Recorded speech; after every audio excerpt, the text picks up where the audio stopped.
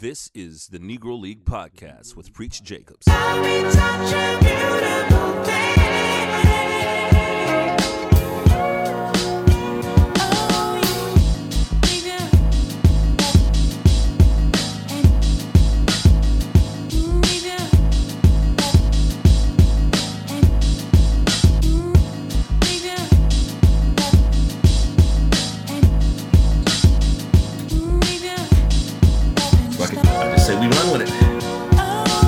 What's going on? This is the Negro League Podcast. I go by the name of Preach Jacobs, and we are sponsored by Mo Better Soul Clothing. Go to mobettersoul.bigcartel.com. Enter in code NEGRO to save 10% on your next order. Motherfuckers, I love you guys. Thank you guys for listening. It's been a couple of weeks to all of our 2 listeners. We haven't been here in a while. Couple of things. I went to DC. I went to the National African American Museum, and it was fucking incredible. I'm sure I'll be talking about that at some point in time. I'm working on an editorial for it, and I'll be able to put some pictures up soon. The other reason it's been a while since you guys heard from me, a nigga laptop just died. And it wasn't for porn, I promise. But like the laptop died. We're back in rotation, and I have a guest with me today. 1212, say your name. Brittany Davis. All right. And who are you? Why are you here? What are you doing? I don't know. You just invited me. Okay. Well, you do a lot of dope shit. You do a lot of dope shit. So tell us about some of the things that you're doing in the Columbia, South Carolina, and hopefully regional area as far as like event programming and things like that. Yes. So I own 2B Social Society. I started it back in August of last year. So we've been rolling for just a little bit. Mm-hmm. We host social events for young professionals in the Columbia area. And as you said, we are working our way around in the regional area. Mm-hmm. And so we started our first event in November called Single AF. It was a really big hit because we don't do anything typical. So it wasn't like speed dating. It was actually adult play date is what we call it. Adult play date. Yes, Single AF, single as fuck, adult play date mixer. Okay, so what does that entail? Do people have to pay to get in? I guess that's Yeah, they do. They pay to get in. However, it's singles. We're hoping everyone's single, right? And then you actually get to know people in a group setting, so it's not one-on-one. So that way, it takes the pressure of like getting to know people or shooting your shot, so to speak.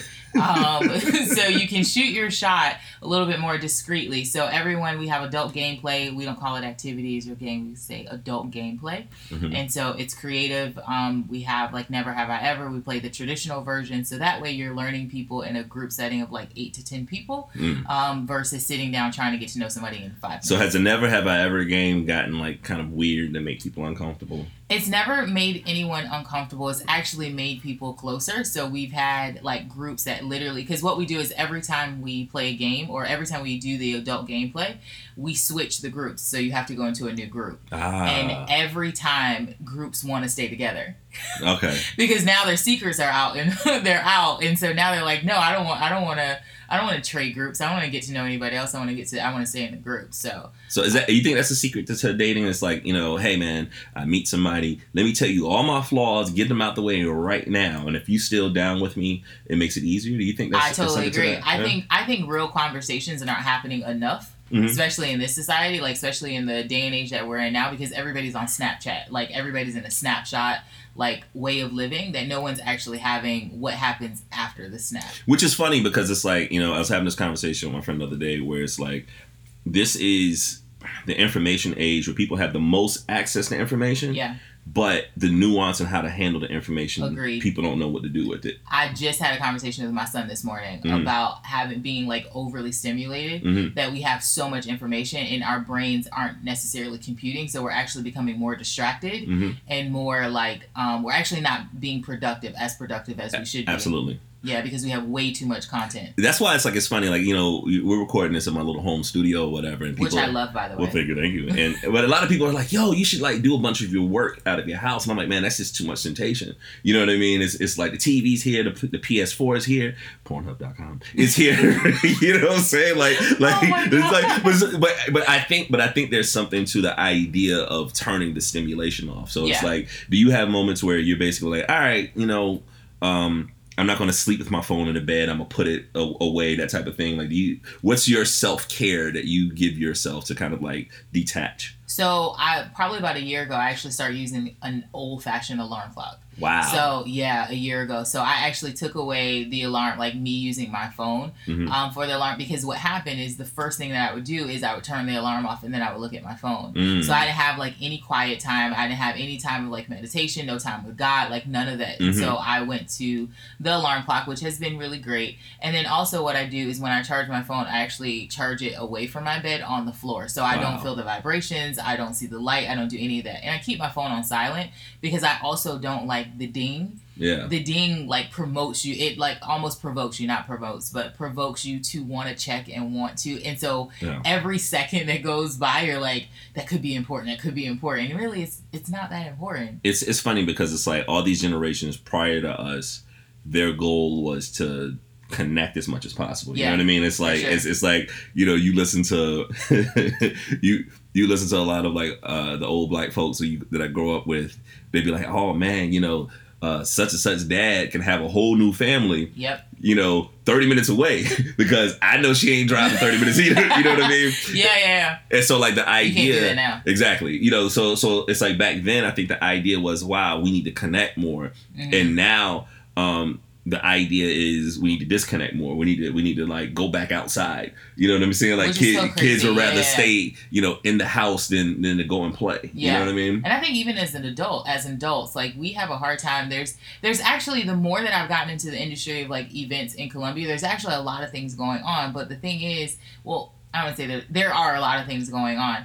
However, people don't like to get out anymore. It's literally like they like the same schedule. Go to work, go to church, go to the grocery store, go to a friend's house, and then go home. Well, you know what, though? And that was kind of one of the things where, you know, the NFL was like beating up on Kaepernick a bunch. It was just like, oh, well, you know, the statistics or the attendance at the games are down because this nigger's kneeling. And I'm like, well, I think it's a little bit more than that. I think the NFL specifically compared to other professional sports in America, the NFL embraces the concept of everybody suffering together, right? So it's like you do a game in Green Bay or Chicago and it's negative 20 degrees, motherfuckers are outside.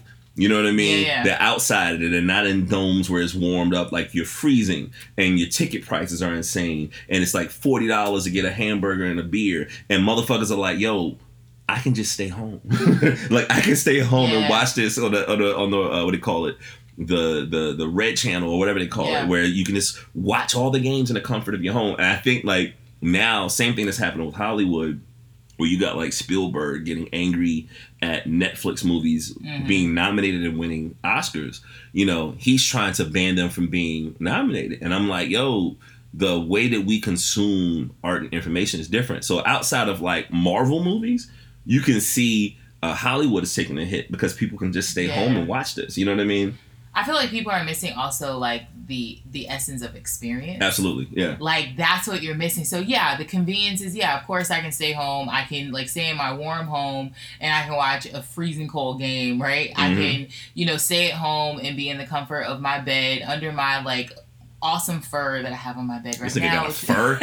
I like the humble brag. This nigga like... It was, but I love it. It's like my favorite. No, it's like, no, I don't have a TJ Maxx comforter. I have a fur. I have a fur on my bed. But no, like, I can stay and I can watch these movies, you know, for hours and hours and hours. Yes. But there is something about getting up, putting on clothes, paying your ticket at the box, going in the movie theater, sitting at a selected seat, or getting annoyed because someone's talking or haven't turned on their phone, whatever. There's a certain type of experience like that I feel like we miss out on. Yeah. That I feel like also is coming back because it's went away for so long, that people are actually doing really well when they're bringing back an essence of experience. You know, it's funny. It's like there's a psychological effect, right? Where it's like if I like a Snickers bar and I'm like, I love Snickers bars so much, I want to make it myself. So like even if I got all the ingredients, all the instructions to make a fucking Snickers candy bar, the way it's made,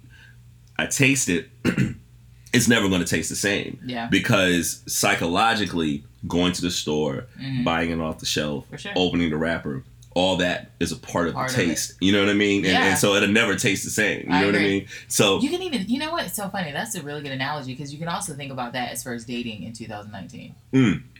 Okay. You get what I'm saying? Like, it's almost like the essence go to the store, buy your girl, take her out the... No? Okay.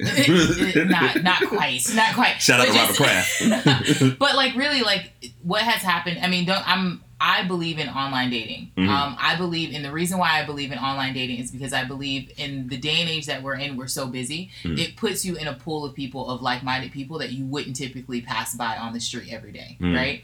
So that's why I like online dating. However, the other part that I don't like about online dating is it takes away the experience. It takes away meeting someone in person, having that like awkward moment of like, should I talk to her? Should I say hello? Should I smile? Should I give her my number? Is she really into me? You like miss that part, right? So then once you get the number, then misses the conversation and asking out. Like when's the last time you asked out a girl? Like legit and not via text message. When's the last time you asked someone out? I mean, that's via text message. That's weird. Like, how do you like ask a girl out via text message? It happens all the time. Well, I mean, I think the new age, there's you like... see how he hasn't answered the question. Well, listen, look here, man. This is my podcast, nigga. I'm not fucking Manafort they're questioning me, Congress and shit. I think is first and foremost, women can always find new ways to reject men. So whether it's in person, like, and guys feel like it's easier to text or email, like you can always find new ways to reject people. Like I think it's hilarious. But I think that there's different ways for all of it. It's sometimes you're in a situation where you communicate with people digitally and something kind of like comes out of that. Like my very first relationship I was ever in, I was like 17 years old, was through OkPlayer, which is the website that Questlove started. So like I have no driver's license, I have no car, but it's this chick. I said, oh my God, she's dope. Blah, blah, blah. Oh, he's dope. And it was this organic thing. This is like, Black Planet days. Wow. You know what I mean? Mm-hmm. And then there's other things that you love about the idea of meeting people in person. But I might be the wrong person to ask because I totally feel like I'm devolving. So like, I was joking with you about this the other day where it's like years ago, if there was an episode of like Seinfeld where Jerry was talking to George and George Costanza was like going out and about wearing sweatpants. And Jerry's like, what's going on with the sweatpants? And he's like, oh, I'm comfortable. And Jerry was basically like, when you wear sweatpants in public, you're telling the world, I give up, And I thought that was funny. Like years ago, I was like, oh, I'm going to wear me polos and Jordans. And I still wear the Jordans, but I'm trying to dress up and be cute. Now, man, dog, I got to go see Robert Glasper tonight. And I'm debating on whether I'm going to wear sweatpants for that. So what I want to do is I want to destigmatize the chill out gear. And I want to have like a sweatpants and hoodie social. And the only reason I'm saying this publicly because I don't want nobody to steal this shit, so I can have like a timestamp and say that I did this first. You know what I mean? But I think it's kind of what you're saying that I think I tell artists this, is that the industry finds a way to adapt or die. Where back in the day, you got to sell your records, you got to sell your CDs. Now the game has shifted, so there's a streaming thing. So if you're a musician and you're just trying to sell records, it's not going to work. So what you have to sell as a musician is experiences. And I think that that's where great programming comes in. You know what I mean? It's like if people, they have to be convinced to get the fuck out of the house, and a great experience is something with that. You know what I mean? So what got you into doing programming here? So how long you been in Columbia? I've been here a little over 2 years, I guess. All right, so you got here and he's like, I want to just do some shows here because these niggas is boring. It's like that. Is that how it happened? I mean, kind of. No, I'm just no, I was just nobody wear furs in their band like I do. Actually, what's funny is so like the first year I was like completely depressed, to be quite honest, because I really didn't want to move here. I moved because a lot of things had transpired back home. I was in corporate America for a really long time, and so I'd done really well for like 12, 13 years, and then I resigned because I wanted to do my own thing. and doing my own thing didn't move as quickly as I needed it to. And so anyways, I ended up moving here and started out helping my father with what he was working on, his projects that he was working on. Anyhow, so the first year I was like completely depressed because I had my son. My son was 13 at the time. And so I've been on my own since I was 19. And so the first year I was like, I don't want to be here. I can't believe I'm like in this situation type thing. And so after that, I was like, okay, fuck it. I got to figure this out. I got to figure out what it is that I want to do for the rest of my life, because I've always said the moment I turned 30, every day I wanted to wake up and do what I love from the time that I turned 30. And so I wasn't quite doing that. And so I wanted to go back to school, which I did, but I didn't want to go back to work traditionally. And so I decided that I would take all of my experiences with strategic marketing and event management, and I would do it in Columbia, because I saw that the social scene was redundant. It was like repetitive. It was the same thing. It was either blacks had their social events, and then whites had their social events, and they had their like the vistas and the 5 points, which I love, but you didn't really see the integration of races. Like you didn't see Indian, Latino, you didn't see any of the cultures like coming together, which I'm so used to in Florida. And so even though I started to be, and right now it does have a very black culture essence to it, but eventually I do want to diversify it, because at the end of the day, everybody loves our culture. Yeah, I mean, absolutely. Like I was watching Bill Maher last night, and he was like getting angry about the term cultural appropriation, and he's just like, oh, if white people want to wear dreads, how is that hurting anyone? And I was like, dude, you can't. He's a brilliant dude. You can't be brilliant and then conveniently dumb when you want to be conveniently dumb. Sure. You know what I'm saying? It's like what happens when that's part of the privilege. Yeah, when there's like a some woman in Brooklyn that gets this spot and turns it into like a coffee shop, and this is a gentrified area where move all the black people out, and you got, now mind you, there's holes in the wall, this brick wall, and she's posting the pictures like, hey, oh, these are bullet holes, from when I moved in. Come by and get yourself a drink by the table with the bullet holes. Now, first and foremost, there weren't bullet holes. It was basically big nails that you have to put through like certain bricks or whatever. But she was trying to like fabricate this story of trying to get white people that's in Brooklyn now. Well, it's safe to walk through Brooklyn. Oh, well, let's see artifacts when niggers were niggering. You know what I'm saying? Wow. And that's cultural appropriation, whereas it's not about, white folks of different cultures embracing a different culture. Yeah, for sure. It's that when you're trying to profit off my pain, you know what I'm saying? And let's be honest, these restaurants, they're not employing black people. You know what I mean? You're going to profit off my pain, and on top of that, you're not going to employ my people. Yeah. You know what I mean? Like, that's the thing that really drives me fucking crazy. And I think that... There's a lot of that here. Oh, yeah. Well, that's what I was getting to. It's like, what are some of the challenges for you? I mean, because I think about it like this. I think you're a minority in the sense of, in Columbia, there's not a lot of black folks doing shit. And then there's a black woman doing this. Like, what are some of the challenges that you're dealing with in that regard? Honestly, interesting enough, I get more challenges from our people than anything else. Like what? So I have found very quickly that people don't really work together. They would rather tear you down than to actually help you, promote your business, or promote experiences. Because one of the things that I did, just really quickly, I did a market, search and survey, just because I wanted to see, that's just my corporate side of me. And so there's 37,000 people from the age of 24 to 44. If your building only has the capacity of 400 or 500 or 300 or 100, that means that the other 37,000 people have to go somewhere because they can't all fit in your 400 capacity building. So I want to when I think about what you say as far as what are the challenges really is the mindset of our people. Yeah. Because it's almost like, why would you not support your own? It's already hard enough of us being black and in their world, so to speak, right? Yeah. And then it's even harder when we're trying to do something good, we're trying to create experiences, we're trying to give quality and excellence, and then I have to fight you. Because actually what's funny enough, Preach, is that I don't have to fight. I don't have any problems going into white businesses and getting them to say yes. Yeah. None.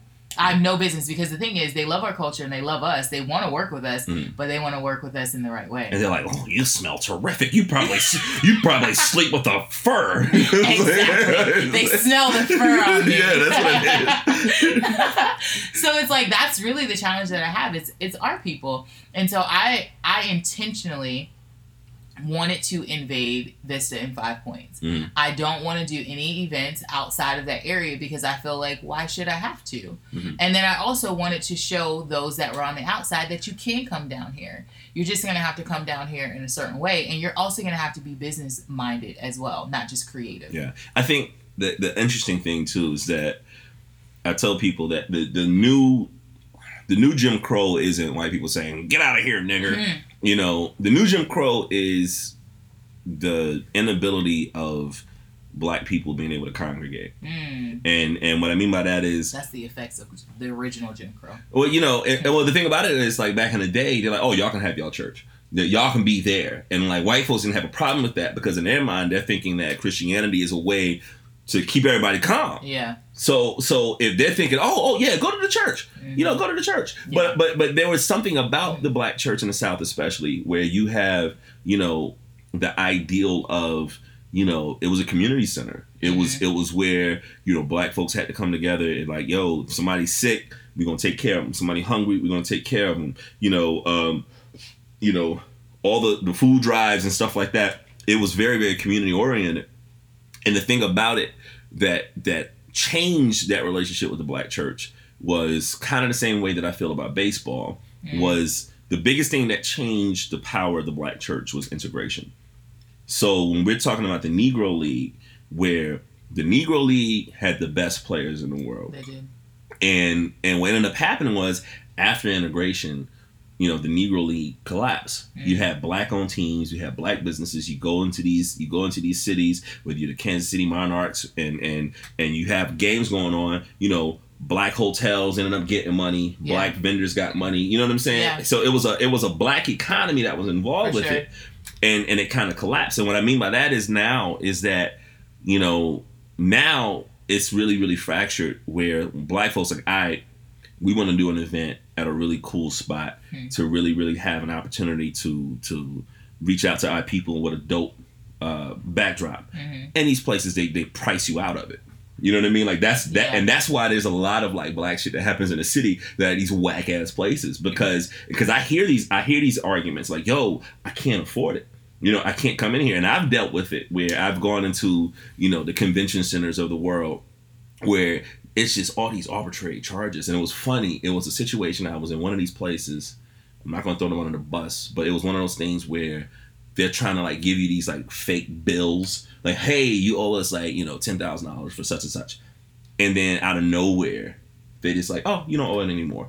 You know what I mean? Because the right person comes in and say, oh, just scratch that off. You know what I'm saying? Wow. So like, so you can tell that a lot of this shit, you can pretty much, you know, make up what you want to make up. And that's why I think that the important thing for me, and we were talking about this a little bit earlier, is I think that the progression is threefold, right? Where I'm hearing, and this is one of the reasons why I got involved in politics here, because it was just like, all right, if I start off in the city as an artist, then the progression is going to be as a producer of events. Then the next step is going to be an owner of a venue / have my hand in legislation. You know what I'm saying? So it's like I started as an artist. Now my job should be in a position of helping other artists for sure do their shit. You know what I'm saying? Sure. And so, you know, there's an intention of like, yo, I want to have a black owned business where it's a place for us to congregate, even if it's not very big. I want it to be a welcoming environment. I wanted it to be like for people like us. You know what I mean? Like, so it's like, you know, hip hop has the ability of us having our classic rock stage, where it's like all the hip hop we grew up on. You know, the people are old enough to have kids and have families and have 401ks, for people that have 401ks. So there's a generation of hip hop that has matured and has survived. And those people want to go out too. Yeah. You know, there's an event I go to in Charlotte. There's 2 great Charlotte events. I think I was telling you about it. One is called Sukasa. Yep. Shout out to my homegirl, Jay-Z Addict, where it's basically every month it's like, yo, Afrobeat, It's house music. It's this really great like black and brown experience. And then there's another thing they do once a month called Off the Wall, and I went last week. Shout out to my homeboy Justice and my homeboy who's my dude that's been out there. Oh my gosh, brain fart. But anyways, it was an event where it was like Nas and Mary J. Blige night. So like all the old school rap niggas, DJ Shakim, all the old school rap dudes, you got excited when the Nas record come on. Then all the black women got excited when Mary J come on. And then the DJ is like, yo, if you over 30 years old, make some noise. And everybody cheered. I'm cool. Like, that's kind of fresh. Yeah, you know what I'm saying? So I don't know, like what's your goals as far as like being a programmer? Do you want to eventually own the type of like a property that house these events, or you like the idea of doing the pop-up idea?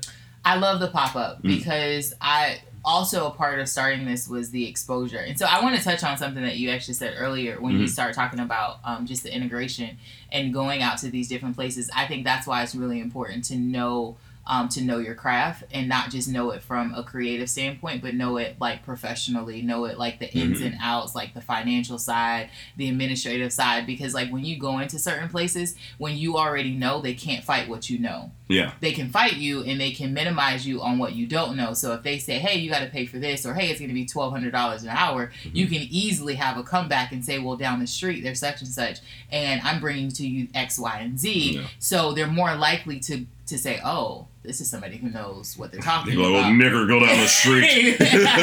Goddamn coon. We don't serve church's chicken. I don't know why my racist white voice sound like John Wayne. I have no clue. Goddamn nigger.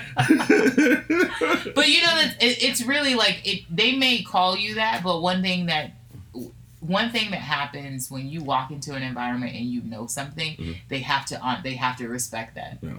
They can't fight that. Like, they can't fight like an educated person. I generally feel like that's true until I look at this election cycle, where it's basically like, it's like, I like to play this game called What If Obama Did It? Where it's like, if you take everything that like Trump has been doing the past like 2 years, goddamn, it's been 2 years. That's crazy. And you're like, man, if Obama did half of this stuff, he would have been impeached. You know what I'm saying? For sure. And so like, I feel like the conversation is different, right? It's like I'm less interested in convincing people. It's like, for an example, as a programmer here, it was always a talk in Columbia where a lot of the black music festivals, they didn't fuck with hip hop music. And me as a programmer, you would have sponsors put money behind all the events in the world, put money behind like St. Patty's, which is sponsored by an alcohol company, which gets like, I don't know, 50 plus arrests a year from public drunkenness. They have no problem finding sponsors. But I'm doing a hip hop event where I have like Grammy Award winning artists every time I bring them. There's never been an issue. Like I'm not being hyperbolic when I say this. I'm 35. I've been doing shows since I was 14. So I've been doing events in this city for over 20 years. Never had an incident. Never has been a fight. Never has been a broken glass. Never been a titty pop out. Nothing. Yeah. You know what I mean? Yeah. And so I say that to say, what ends up happening is a lot of these like festivals and shit, they'll like make up all these excuses of, well, we don't deal with hip hop because of the language. And I'm like, well, that's bullshit, because you'll have a lot of rock people with language. But even if it's not hip hop, there's gospel, there's R&B, there's soul, there's house. Y'all just don't want to fuck with black music. And so my argument became with the city, when I was dealing with the city to get money. He's like, yo, I'm not about to go and fuss at these festivals for not having the inclusion of black music anymore. Y'all need to just finance the people that care about that shit. And so like my approach now is like, I care less about trying to like convince white folks to play nice, and I'm more convicted with like, yo, like, let's figure out how to do this shit ourselves as much as possible and empower it. So it's like, as much as that the Killer Mike show on Netflix drove me crazy, I love the idea of, buy Black Friday. So every Friday, go to a black business, order something, even if it's not a lot, and I post, my shirts up every Friday. I'm like, look, support a black business, even if that shit ain't mine. You know what I'm saying? And I think that kind of approach is very, very effective, but we just have to be intentional about it, you know? You know, my father used to say when I was growing up, he said, well, my parents really taught us how to come in and come out. So they really always taught us knowing. The pull out. not quite. Not quite that version. But being able to, like, know how to associate yourself with all calibers of people, no matter the culture, no matter the economic status, it doesn't matter. And so because of that, like, my parents really taught us to master it. And so sometimes what has harmed me in some ways, and I believe I'm coming out in like the last couple of years, is that you know how to go in, and it's almost like you remove your blackness in order to go in, right? Yeah. So, like, because, and especially I'm in corporate America, and I always say middle-aged white men are my specialty because I was around them. I was around them, and I was taught by them, and I, like, learned them from afar and up close and all that stuff, and not from that type of specialty. I wasn't saying that. Listen, I know that's not what you meant, but, you know, I do feel like there's a level of them, you know. And I'm telling you, you done ran in the back of their heads about doing like, oh, she's not like the others, and she's quite exotic, you know. For sure. But that's also, see, the thing is, I think also as our culture, we have to learn how to use certain moments to gain the pieces of the game, right? So there's certain things that they have and that they have done that has benefited them in business, in whatever success it is, right? Finances, financial, education, all of that stuff. What happens is that we get offended prior to getting the piece of the puzzle. So what ends up happening when you're having, to your point, you say, oh, she's exotic, she's whatever. And I've literally, on my review, I remember my first VP that I worked for, in my review, he said that I was personable because I was attractive and friendly. That was in my review for my work, right? So I said, well, that's interesting. I said, now what other great things do I do? Now, I didn't get offended because I knew what he had. And I knew, and this is the same guy who was completely racist but invited my father to go golfing with him. And after 6 months after I was working there. Wow. The same man who came in, who I would say good morning to for 4 weeks straight, who wouldn't say good morning. And then the 5th week, he started saying good morning to me. Yeah. So you get offended. Like, if I would have gotten offended, oh, what, like, he has some problem with me. We go into this whole, like, defensive, and we get offended prior to getting the piece of the puzzle. Now, mind you, this man left. He retired. 2 years, I worked for him for 2 years. Do you know I gained so much wealth of information about business and marketing and strategy that I still use today? But if I had gotten offended the first week because he didn't say good morning to me, or because I knew he was like the good old boy, the head of the whole, you know what I'm saying? If I had gotten offended, I wouldn't have gotten the pieces of the puzzle. Well, I think, first of all, you know, we can always acknowledge that racists do have probably some great business sense sometimes. You know what I mean? Like for sure. You know, but on the other end of it is just kind of funny. It's just like, you know, we're kind of built to kind of like know how to deal with the bullshit. You know what I mean? It's you know. But everybody doesn't deal with. Well, the thing about it though is too. I think it goes twofold. Where it's basically like, you know. Like, I had a conversation with Nikki Giovanni, and she said, like, the greatest thing that black people have ever done is that we've survived. You know what I mean? Like, we're on them slave ships, and we made a decision to survive. Sure. So there's a lot of that's in us, you know. And what's happening now, and I think that, you know, music and art is kind of ahead of it. It's sort of like, I had to write this editorial about the Captain Marvel movie. And everybody's getting really angry about it, and then I know you got to go in a second. Everybody's getting angry about the film because the lead character in Captain Marvel, Brie Larson, she made a comment saying, "Yo, there needs to be more women that are reviewing superhero movies. There need to be more people of color reviewing them." And all the white fanboys got mad at her, you know, attacked her, like, oh, you know. And I'm like, well, she's right. There needs to be more. You know what I'm saying? And so when I started the article off, I thought about that picture of Alexandra Cortez. AOC, her and the other two women in Congress, where they're like waiting to talk to Michael Cohen, and they got that look in their face, and I immediately said like that's the I got next picture, where it's basically like, yo, you know, this country's been like bullshitted by a lot of these old rich white guys. Sure. It's time for, you know, women and women of color to kind of take over, and it's their time to be next. And so like what I'm seeing right now is, you have people that understand the game, that learn the game, that now all of a sudden like, all right, now we're in a position to kind of very much move into these new roles, you know, like the funny thing about Black Panther, like Marvel was like, God damn, niggers, go to the movies. $2 billion, god damn. Right. It's like, nigga, like, let's we know more. This. Yeah. You know? Like, we've been telling y'all motherfuckers this. This is nothing new. Yeah. You know what I mean? And so I'm more optimistic when it comes to our people than a lot of other people kind of, you know, approach it, you know? I'm optimistic as well. I just, like, because and you know, it's a statement that you made and said that, like, now that we've learned the game now, it's like we're next, so to speak. That's how I feel. Yeah, absolutely. I truly feel like everything that I've endured, everything that I've learned, everything that I've kind of watched back and other people get the position that were lighter skinned or whatever the case may be, or were simply just because they were the nephew of the president or whatever the case may be, right? Yeah. Now it's like, I'm next. Absolutely. And when I say I'm next, I'm not going anywhere when I'm up. Like, it's it. That's right, nigga. We ain't going nowhere, shit. You know what I'm saying? We like herpes. You can't get rid of us. Oh, wow. No Valtrex is going to save you. No, I'm the worst hype. I'm the worst hype man ever. That's quick. Yeah, you would get fired real quick. The whole crowd would be like, hush. Like, herpes. We like the herpes. We're like, whoa.